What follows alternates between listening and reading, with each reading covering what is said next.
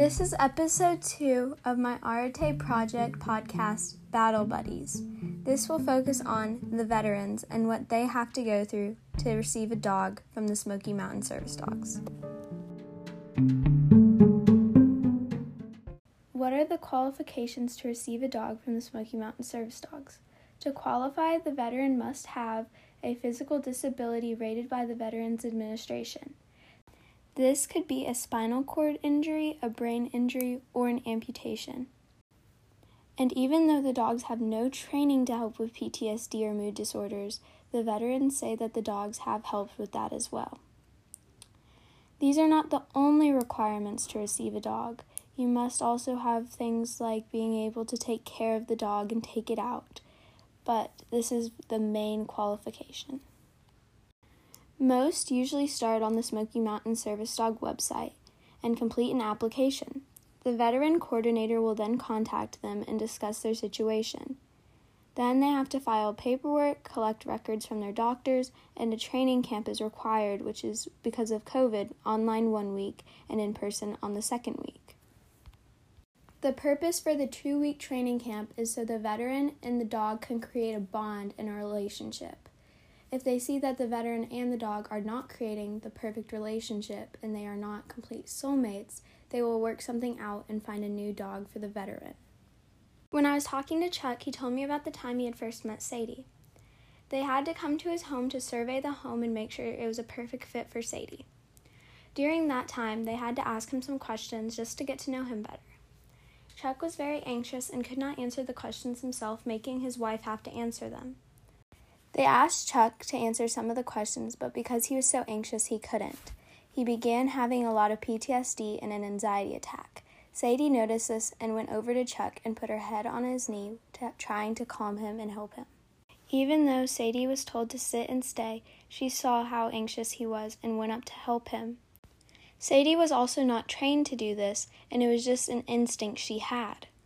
For the rest of the time, they had to put Chuck and Sadie in separate rooms so Sadie could calm down because she was so excited with Chuck.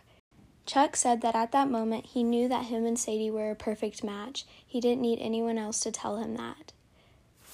This is when Chuck told me that Sadie was his battle buddy, giving me the title for this report.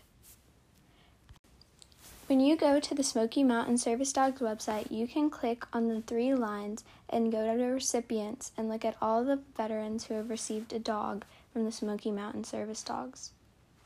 When I attended the passing of the leash on April 16th, I got to meet a lot of the veterans that have received dogs from the Smoky Mountain Service Dogs.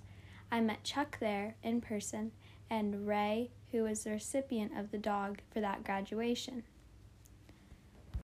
It's so cool to think each veteran has their own story, and everyone who has received a dog from the Smoky Mountain Service Dogs has a different point of view on life because of it.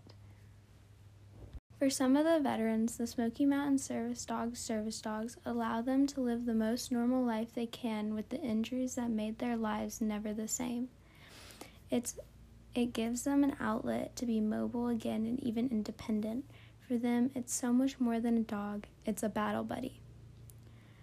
As a reminder, please don't forget to remind a veteran in your life how much you appreciate them and all they have done. In honor of this episode being dedicated to the veterans, I want to take a moment to say thank you to anyone who has fought or is fighting in the Army, Navy, Air Force, or Marines.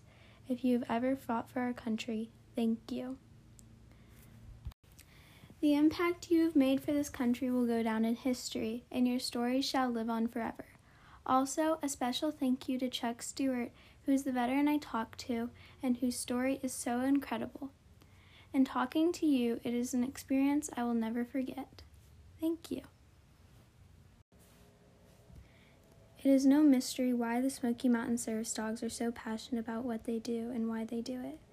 The veterans have given so much of their lives to help us, and the least we can do is help them. Again, if you would like to help the Smoky Mountain Service Dogs, you can do so by purchasing a license plate on their website or even donating. Anything helps and anything counts. You are not required to donate, it is just helpful. Thank you for listening, and I hope you enjoy the next episode. Bye.